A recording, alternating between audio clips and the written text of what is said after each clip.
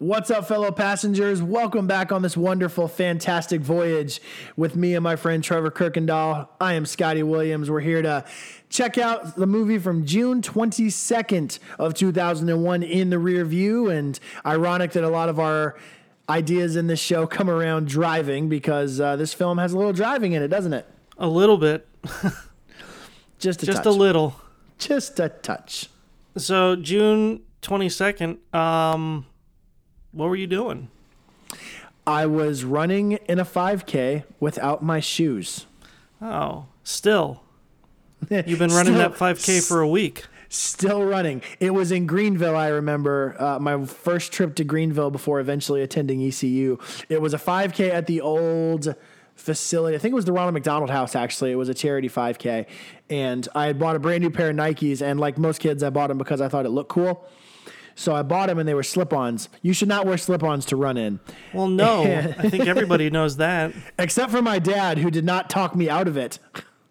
And wore them, kicked them off about halfway through, and by the time Dad and the coach saw me coming back down the way, I was sprinting to the finish line, and luckily I'd been smart enough to double sock that day. Otherwise, I would have been completely tore up. Oh, okay. I would have been freaking John McClane in Die Hard. Were you cut? I was just about to ask that. Did you have John McClane feet after that done? Were you cut at all? Did it go through the socks? Yeah, I sure. Yes, fair amount of blood, pretty good amount of bruising, because you'll recall that the roads around Greenville in that part of town were not especially well paved.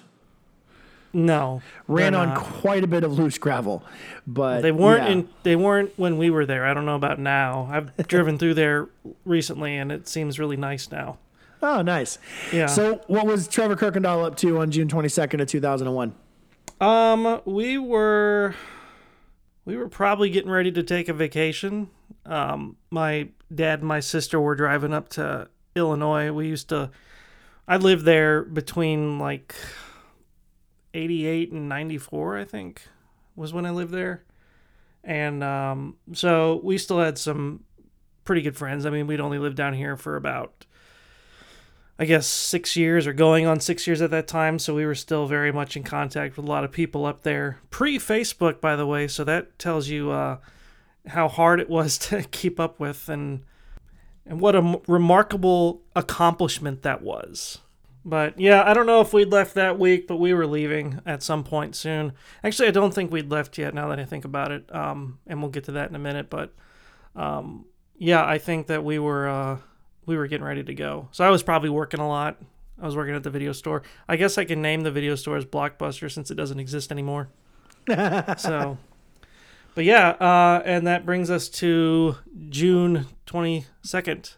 And what came out on this day? Nothing really. Just a little movie called The Fast and the Furious. I guess it was about cars, and it was going to do pretty well for the box office, that they decided they were going to make, 100 more of them over the next 10 or 15 years. I can't believe that this movie started that whole franchise that is still going on today and has been as successful as it has, and has really become a caricature of itself too, because future movies now, it's really not even a question of plot. I'll preface that by saying I have not meaningfully watched any Fast and the Furious movie since this one, but you watch from the outside, it's like they're all just what can we make a car how do ridiculous now? Can it be? But it has actually gone on to be the 7th highest grossing franchise in history. The 7th. 7th, yeah. Overall, there's 10 films in this franchise, and it has grossed over $6.1 billion worldwide. Jesus Lord, that's a lot of money for a car movie. And that's number 7. There's 6 more in front of it. 6 more. Okay.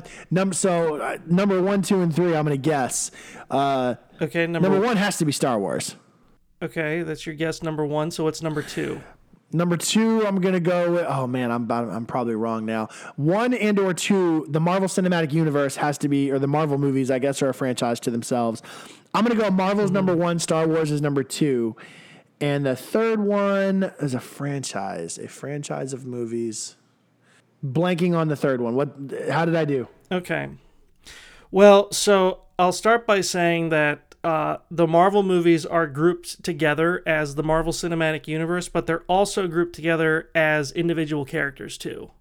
Okay, so I'll get to the top three. I'll just tell you what's above it. So number 6 is James Bond. Okay. That's grossed over $7 billion.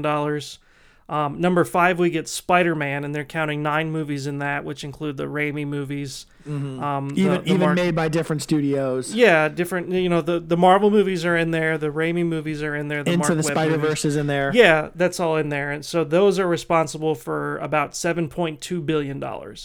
Then above that, we look at the 4 Avengers movies. Okay, so they've grouped those together by themselves. So that's about $7.8 billion. So that brings us to number 3. Number 3 is the Wizarding World, also known as Harry Potter. Yeah, and so we have to call it that now because they have the Fantastic Beasts movies. Right, and the crimes 2 of them and a forthcoming third one. But there's 10 movies in that altogether, and those are responsible. So I said Avengers by themselves, 7.7. Harry Potter, $9.2 billion. Number 2 would be Star Wars. They're counting 12 movies in that, which include the original trilogy, the prequel trilogy, the sequel trilogy, the 2 anthology movies, the Rogue One and Han Solo movie. And then they're also counting the Clone Wars movie, the animated movie that came out ahead of the TV series. So those 12 movies are responsible for $10.3 billion. Whew. Yeah. It's all just play money now. Right. It doesn't even, it's not even real. Which then brings us to the Marvel Cinematic Universe. At number 1, there's 23 movies in that.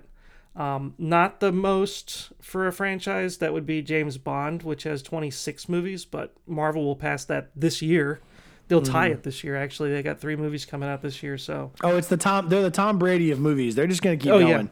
Yeah, they're the GOATs. So, 23 movies, Marvel Cinematic Universe, number 1, $22.5 billion. So more than double second place. Yeah, more than double second. And they're just going to keep going, because they got years of movies planned out in front of it. You want to talk about the rear view. Can you imagine going back to 2008 and The Dark Knight comes out and you're like, man, what a great movie. And I think even the same month or a few months within that opening, oh, look, Robert Downey Jr. is doing a movie again. Yeah.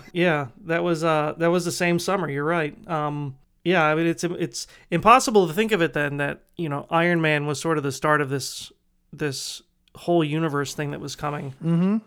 And they teased it too in that movie, but I don't think that anybody had any idea that it was going to blow up the way it did. So, well, that's a perfect segue back to another movie that nobody would have anticipated would blow up the way it did, which is our Fast and the Furious movie. So, tell me some of those critical tape details here. Well, let's see. So, The Fast and the Furious is released on June 22nd, 2001. It was directed by Rob Cohen, who I believe was mostly a music video director up until that point, which makes sense. He'd also worked with Vin Diesel in the Triple X movies, which I think were next year, maybe 2002. I can't remember. As we all know, the movie stars Vin Diesel, Paul Walker, Michelle Rodriguez, Jordana Brewster, Rick Yoon, Chad Lindbergh, Johnny Strong, and Matt Schultz. And as we know that only 3 of those people are still in the franchise now. Mm-hmm. The last 4 I named are not in it at all. I don't even think they made it into the second one. And then, of course, Vin Diesel, Michelle Rodriguez, and Jordana Brewster are still in it. Mm-hmm. I think. Is Jordana Brewster still in it? Because Paul Walker's not in it anymore, unfortunately. Yeah, for obvious reasons, unfortunately. Yeah. Which, by the way, very haunting to watch a movie talking about so focused on cars and chases and car accidents. I mean, we've pretty much established by now that Paul Walker is this generation's James Dean, right? I guess so. I mean, like it sure seems that way. But no, very, very haunting, especially when you consider the way the franchise evolved. Because if I remember correctly, he wasn't in all of the Fast and the Furious movies, was he?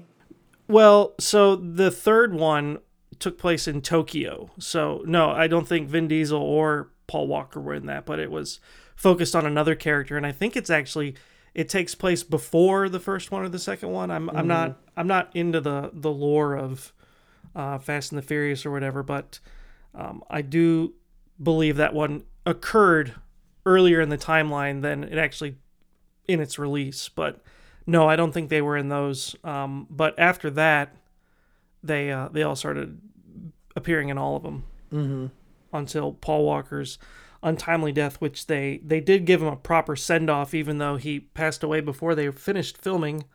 They were able to kind of finish it off and give him a nice send-off, which was still very emotional to even see the replays of that, and it's kind of become a meme now in some cases, but it's still pretty...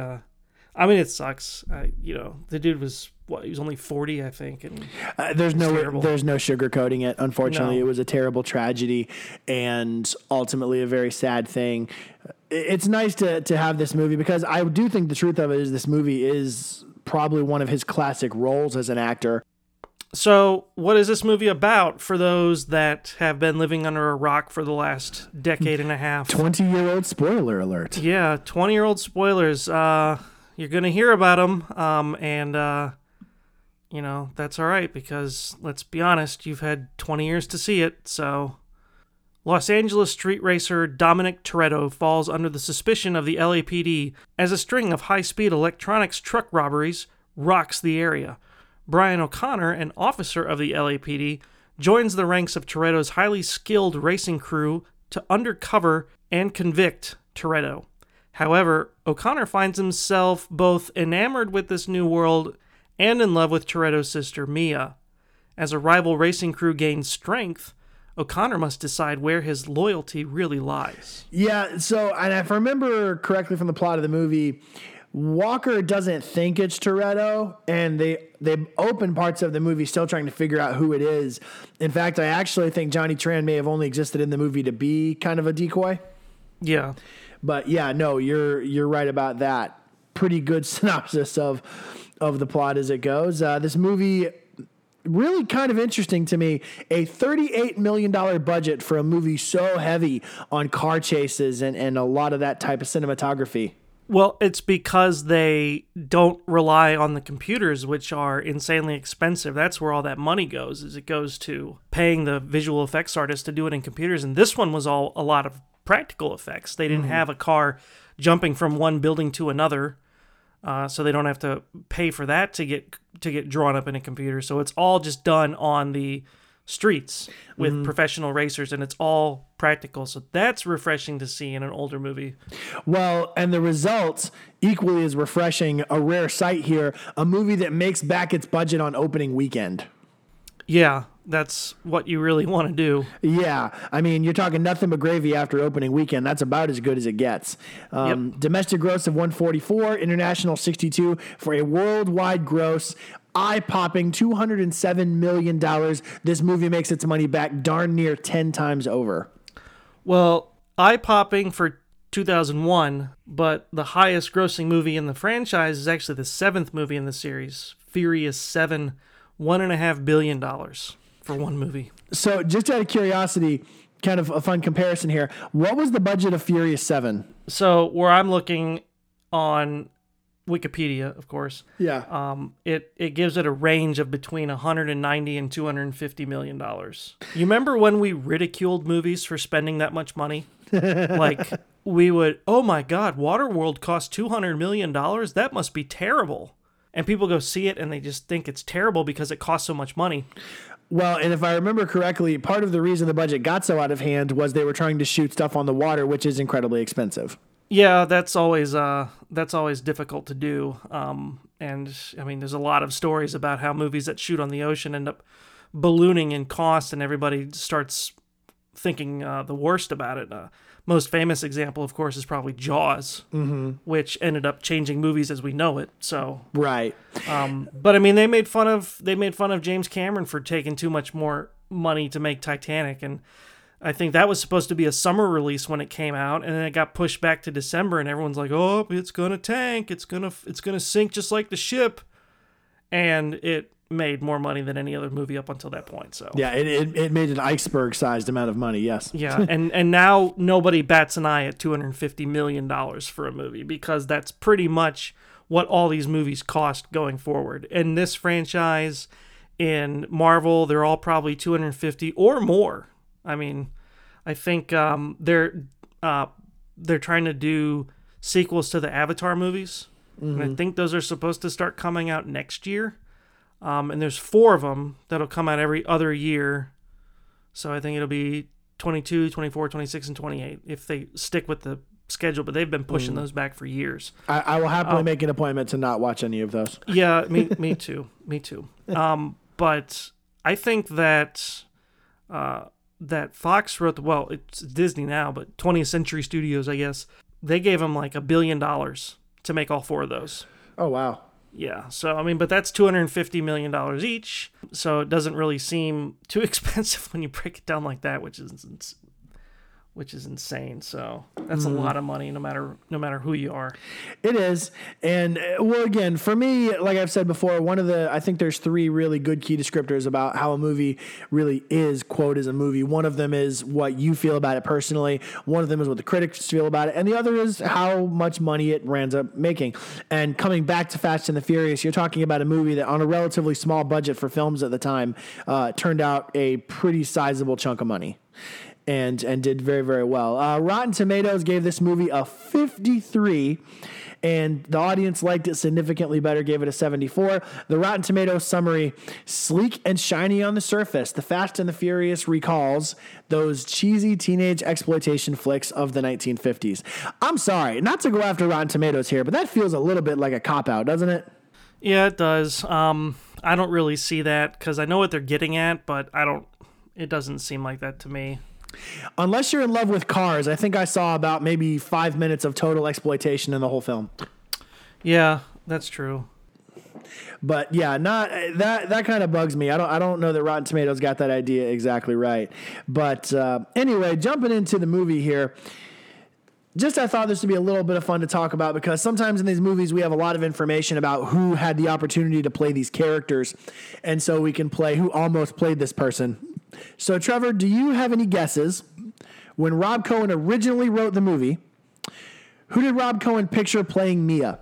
Oh, a very 2001 answer for you. Yeah. Yes. Yeah, I don't know. Who did he have in mind to play Mia? If you got an answer, you better bring it on, man. No answer. That was a joke. It's Eliza Dushku. Okay. So apparently he wrote the script with her in mind, and she turned it down. But actually, there were quite a few actresses in line to play or who had auditioned for the part. Eliza Dushku had, Natalie Portman had auditioned for the role, Sarah Michelle Gellar, there's a name from 2001 for you, Kirsten Dunst, Bijou Phillips, sorry if I say that wrong, and same thing to Miss Dunst, and Jessica Biel. All those people had auditioned for the role of Mia. But ultimately, like you said, it goes to Jordana Brewster, who I think for her part did a very, very good job. So jumping over here, there were 3 other people in mind to play Brian O'Connor, the least Irish O'Connor in the history of films, by the way. I'd have to say Keanu was probably on that list just because of how Paul Walker plays the role. He sounds like Keanu to me. You know, that's ironic because sometimes this movie reminds me of a famous Keanu movie, and that's Point Break. Yeah, it's Point Break with cars. It's exactly what it is. Yeah, exactly right. Now, I did not see him in some of the stuff I read. I did not see him on the list, but it totally makes sense. There were 2 people in this for the running for Brian that you would say, okay, and a third that you're like, huh? Mark Wahlberg was apparently in the running to play Brian, as was Christian Bale. Okay. The third one is a gentleman you may not know named Marshall Mathers. Oh, I'd heard this before. Yeah. I remember hearing that he was they were trying to get him to do this movie, and he was turning it down because he didn't want to do movies. But that would change in next year, actually, 2002. Well, to be fair to the guy, he did 8 Mile, and 8 Mile was tremendous. Yeah. He won an Oscar for it, so. Yeah. And apparently the only other person I could find that they had ever planned to possibly play Dom was Timothy Olyphant. Oh, yeah, no, I can't see that at all. I think this role is tailor-made for Vin Diesel. And even though I hadn't really seen Vin Diesel in a whole lot prior to this, the only thing I remembered him in before this was Saving Private Ryan. Mm-hmm. He has become synonymous with this role. Yep. After playing it for 20 years? I would say the only two other films I remember him being as successful in were The Pacifier. He is secretly very good in The Pacifier. That movie was very entertaining. And the other one, obviously, was Groot. So Well, yeah. he made a lot of money to say, I am Groot, a lot of times. Just stand in a studio and say that was the easiest 2 hours of his life. Now, I will throw one other note in here. This is from IMDb because it's so off the wall. I wanted to kind of source it. So IMDb had a really funny note on this that I thought would have dramatically changed this film. It says Rob Cohen's original casting choices were Mario Lopez as Dominic, No. Mark Paul Gosselaar as Brian, and you can go ahead and guess who he wanted to play Jesse. Oh, boy. Dustin Diamond. Yep. Now, you're a smart guy. What are we recreating? Saved by the Bell. Right. Now, what would this movie have been if it is Saved by the Bell with cars? It wouldn't have been as, what would they say on Rotten Tomatoes, sleek. It wouldn't have been as sleek as that. It would have been a farce, actually, because you wouldn't have been able to go see that movie without thinking of Slater and Zach Morris and Screech at all. You'd just be looking at this movie and that's all you would see. Yeah, well, hats off to studio execs because that's exactly what they said apparently, and that's basically why it didn't happen. Yeah, that's dodged a bullet there. If they would have greenlit that, nobody would have seen this movie, and there'd be $6.5 billion extra laying around somewhere. Well, I'm going to go ahead and do this now. I have to get this controversial opinion out of the way. I told you I had a crazy controversial opinion for this, kind of a hot take, as it were. Gone in 60 Seconds is a better car heist movie. No, I don't. If we're talking about money. if we're talking about the Nicolas Cage version, Yes, we are. no. I don't. That movie's flat out awful. This isn't like spectacular. Well, yeah, okay, so let's unpack that with this. There's actually not a lot of driving in this movie. Like, everyone says you go to see this movie for all the cool stunts. There's like one street race scene, and then there's the stuff at the end where they're, trying to hijack the truck and it all goes wrong. Yeah. That's it. I mean, it's almost a 2-hour movie, and that's all the real driving there is. It's a lot of car worship more than car driving. Yeah, I mean, they're putting the cars together, they're working on them and everything, and yeah, they're worshiping them, and they're opening up hoods and going into trances and speaking in tongues of different Right. of different motor engine parts and other brand names and things I don't know the first thing about. So if you're saying Gone in 60 Seconds is a better car racing movie, Heist movie, yes. Car heist movie, then okay, because it actually is a car heist movie. Well, if we're going to really unpack it, the driving scenes are better in Gone in 60 Seconds. I'll give you that just because there's more of them to play around with in that. Mm-hmm. But like I said over here, there's two options. There's two chances. And neither of them are all that impressive, really. I mean, the one that they do in the street is... Well, first off, I did a little math on that because that's Good, one of the I things wasn't the only one who did that. Yeah, and I maybe I got it wrong, but that's what I love about this movie is they don't care that they're not like scientifically correct. Right. No. Because yeah. That first race lasts 2 minutes and 1 second. I timed that. 2 minutes and 1 second for that race. And they're going, 160 miles an hour? 150. When I did the math, I put 150 as an average, but yeah. Yeah. Well, I did similar math and basically came to and I didn't time it out, but I was like, hey, if the scene lasts 30 seconds and they go 150 miles an hour, they race a mile down the road. Yeah, I think, and I thought I had written it down, but it doesn't look like I did. But and somehow if I remember everybody right, who was at the starting line is at the finish line. At the finish line, yeah. The way I timed it at 2 minutes and 1 second, going consistently at about 150, 160 mile an hour. There it is. They would have been around 4 miles. So Yeah. if you're going that, and obviously it won't be there. That's why I read around, because you would have had to ramp up and then slow down. So it might have been a little bit different. But it's so funny to me, the stuff that they put in these cars too, because they have all these computers and things in there. Yeah. And the race is only supposed to be 10 seconds, apparently. It's supposed to be 10 seconds and a quarter mile. And Yeah, they for say some 10-second reason, car a lot. Yeah. Yeah, 10 seconds. They're going over 100 miles an hour, and they got all these like computer consoles that they can, type in for the NOS stuff. Obviously, I'm sure you've probably been in a car that's gone 100 miles an hour or more, I have too, and that's really fast. Oh, dude, 100 miles an hour makes you uncomfortable if you're not a racer. And I mean, it's fast, and you don't want to take your eyes off the road, even if you're in the passenger seat. So I can't imagine just sitting there racing a car and then looking over at my computer to type something in to get the... Not to mention, dude, at 100 miles an hour, the tiniest jerk of the steering wheel can end you. You're right. I mean, and again, but we're talking about a tiny bit of, like you had said, a tiny bit of suspension of disbelief. We're in this movie, and if you wind up flying down 4 miles of city road with nobody around to find you, no police officers, and so many people lined up, swallow it, right? Whatevs. I did kind of like the first race scene, which we're talking about, how they all arrive and they kind of block off the streets, and they got the guy on the police scanner listening for it. And they blocked a pizza delivery driver from crossing, and they were like, "Hey, go find a different way home, buddy." And did you catch what he says after that? He said like stupid street drivers or something. Goddamn street racers. Well, apparently that was Rob Cohen. Oh, is it? That makes sense. Apparently, director cameo. Yeah, nice little director cameo, dropping a great accent in there. I think that, but again, jumping back, and I'll say this all throughout the episode about Gone in 60 Seconds just being a better car heist movie. The story was also a little tighter and a little easier to follow. But anyway, one of the other fun things that was kind of fun to track through this film is all of the dated references, because there were quite a few. Well, I think the biggest dated reference here is that the source of the heists in the trucks, they show tube TVs in there and TV VCR combos and DVD players, and he calls it a real money load. There's like $1 million worth of DVD players in a truck. I bet I could fill a truck right now with DVD players and it wouldn't come anywhere near $1 million. I mean, that's how he gets the Dollar General every week, right?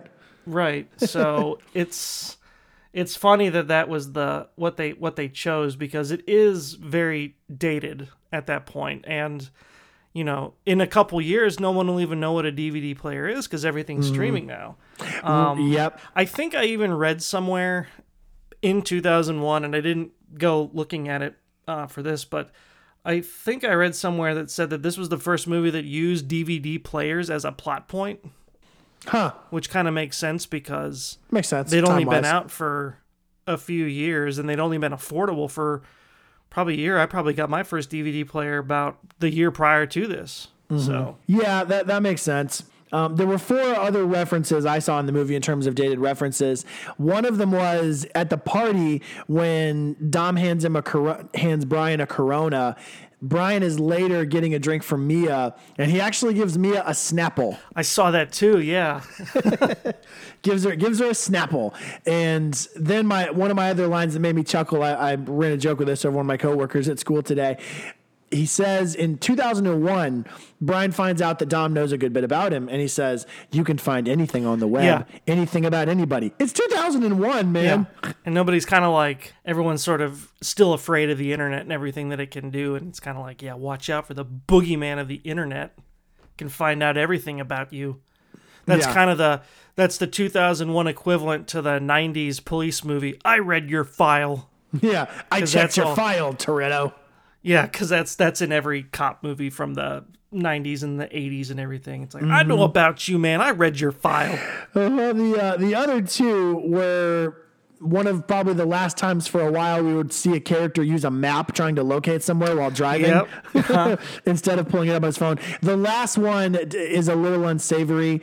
I actually caught at some point in the film one of the characters does use a slur beginning with F that is really distasteful and later used to refer to people of a certain lifestyle. I heard it's used very prominently in the movie during an argument or a close fight scene, and my first thought was, man, that's a word you will not hear in movies anymore. Never fly anymore. Yeah, it does not go. At least not in that context. I could see where it might come up in a different context, but as a slur, as a curse, basically, Yes. that wouldn't fly anymore. And one of the movies I was watching earlier today for a future episode that we're gonna do, I heard some other slurs like that, and just commonplace things that people would use to just describe something. And I won't really go into it, but you would use a certain term to say in place of, well, that's stupid, or, well, I'm dumb. You would use that now. But in 2001, people just threw around the alternatives like willy-nilly, like no problem at all. And people just were like, yeah. Well, and it was much more commonplace to use it in a social setting, almost as not almost, as an insult, as a put down. Especially, hate to say it, among young men, it was used as an insult. It's not something you see so much in young men anymore, but it was definitely something from then.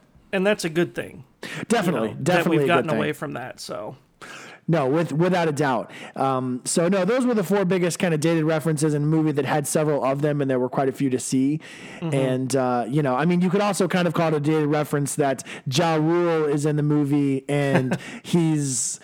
I honestly think his entire involvement in that scene was so he could say the word "menage" in his voice during the race. Well, and I wondered if they wanted him in future sequels, but they couldn't get him because there are a string of other hip-hop artists that pop up in these movies. Several, yes. There's like Ludacris, I think, was in the second one. And he might have been in some of the later ones. I can't remember.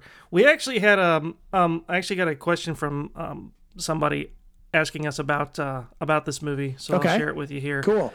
That has to do, and I think you've already kind of answered it a little bit.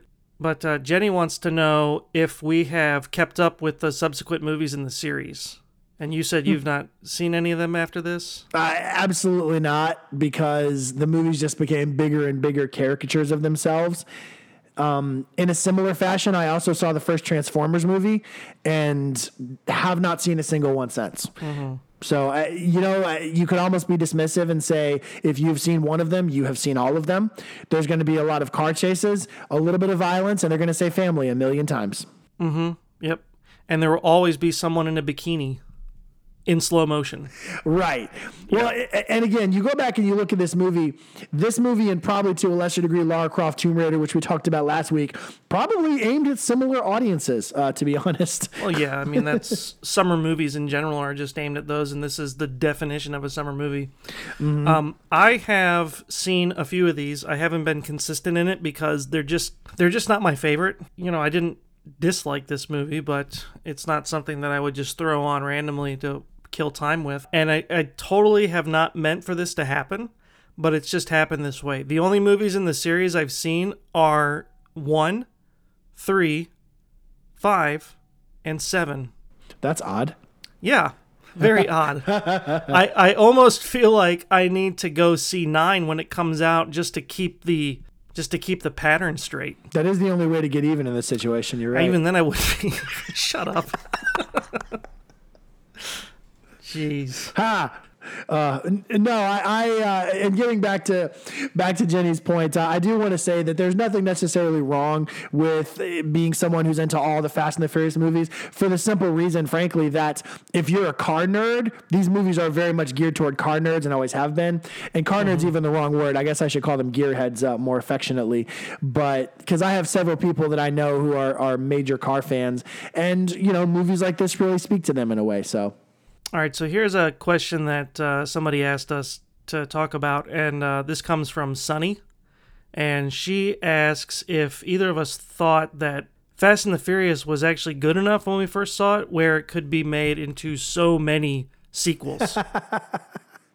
That is something we often talk about when we're looking at these movies, is could this movie be sequeled or rebooted or franchised?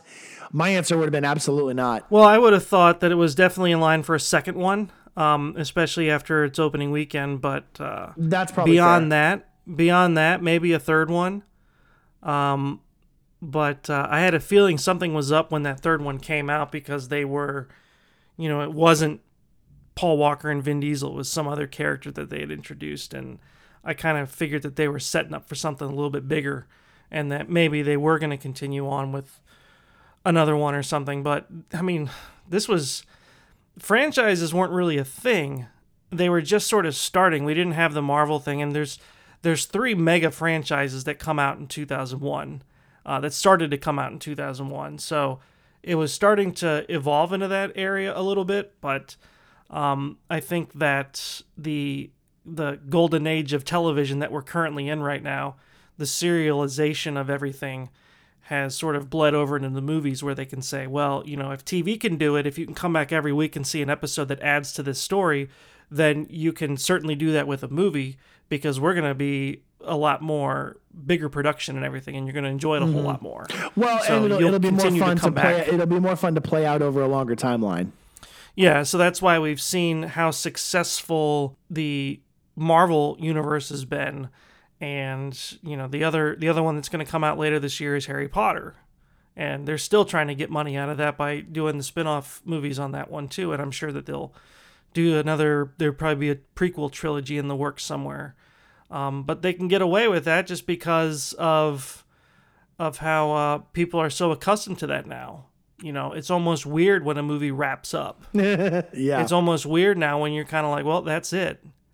I don't think that anybody would even listen to a pitch in Hollywood anymore if you didn't have some kind of sequel potential or franchise potential. Right, if you weren't looking at some kind of a multi-movie situation. Well, yeah, even a movie Knives Out, we both loved and thought it was excellent. Yeah. As soon as we heard about a sequel, I'm like, what? Yep. 2 sequels, nonetheless.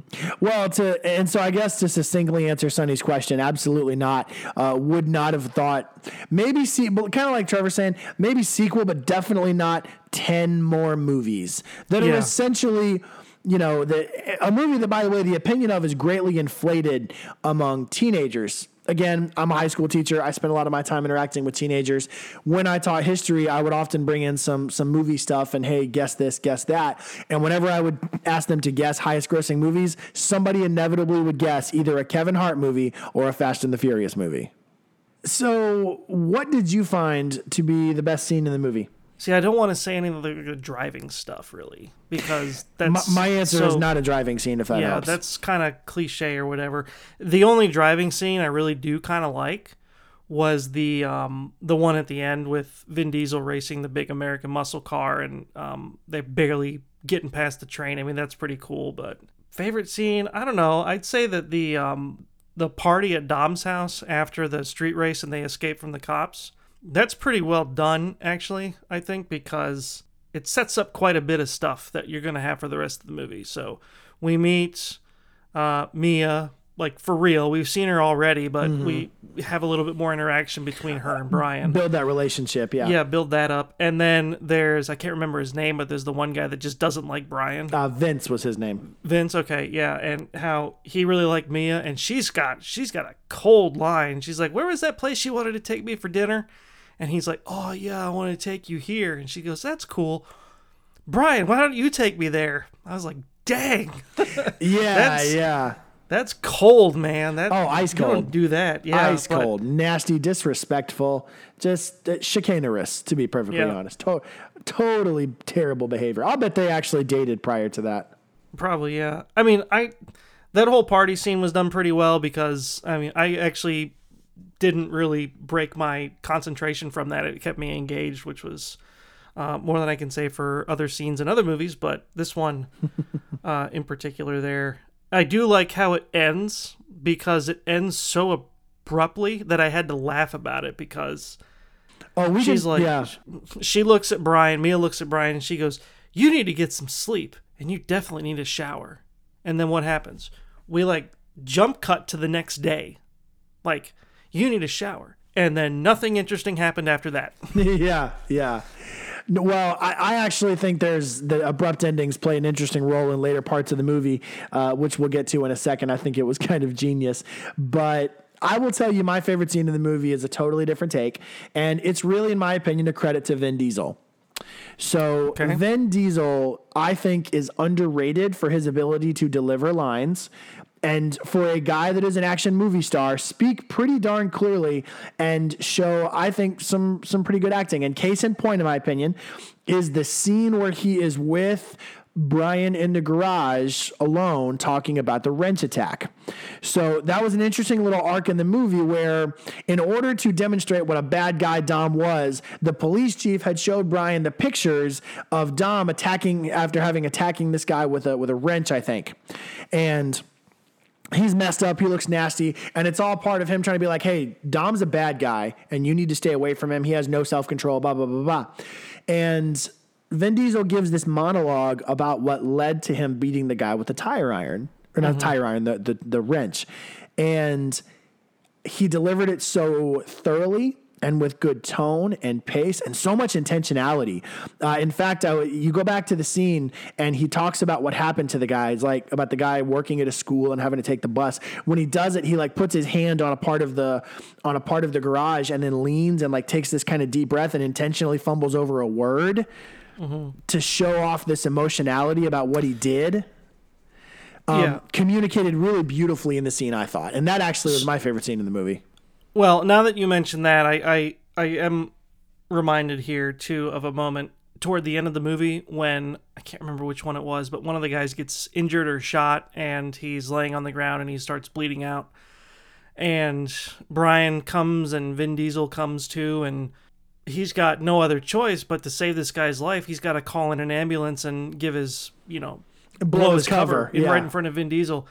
And they hold the camera on Vin Diesel's face after he gives his badge number, and his face goes through all kinds of emotions right there as they hold on to it. And he just goes from it's like shocked and then confused and then just betrayal. And it all happens very, very subtly. And it's so good. He's so good in that. And I don't think that they've given him a whole lot to work with in the subsequent films, the ones I've seen at least, because he just seems to kind of be, like you said, it's mostly a caricature now. It's all like, we got fast cars and we're family. I mean, that's really the only thing that's tying these movies together now is those things. We're going to have a big car chase and we're all family, so we can't betray anybody. But that moment right there shows that the guy actually can act when he's given the opportunity to, and of all the times where he's given a chance to shine, it's this movie. So, and I had totally forgotten how good he was in this movie, especially in that moment there.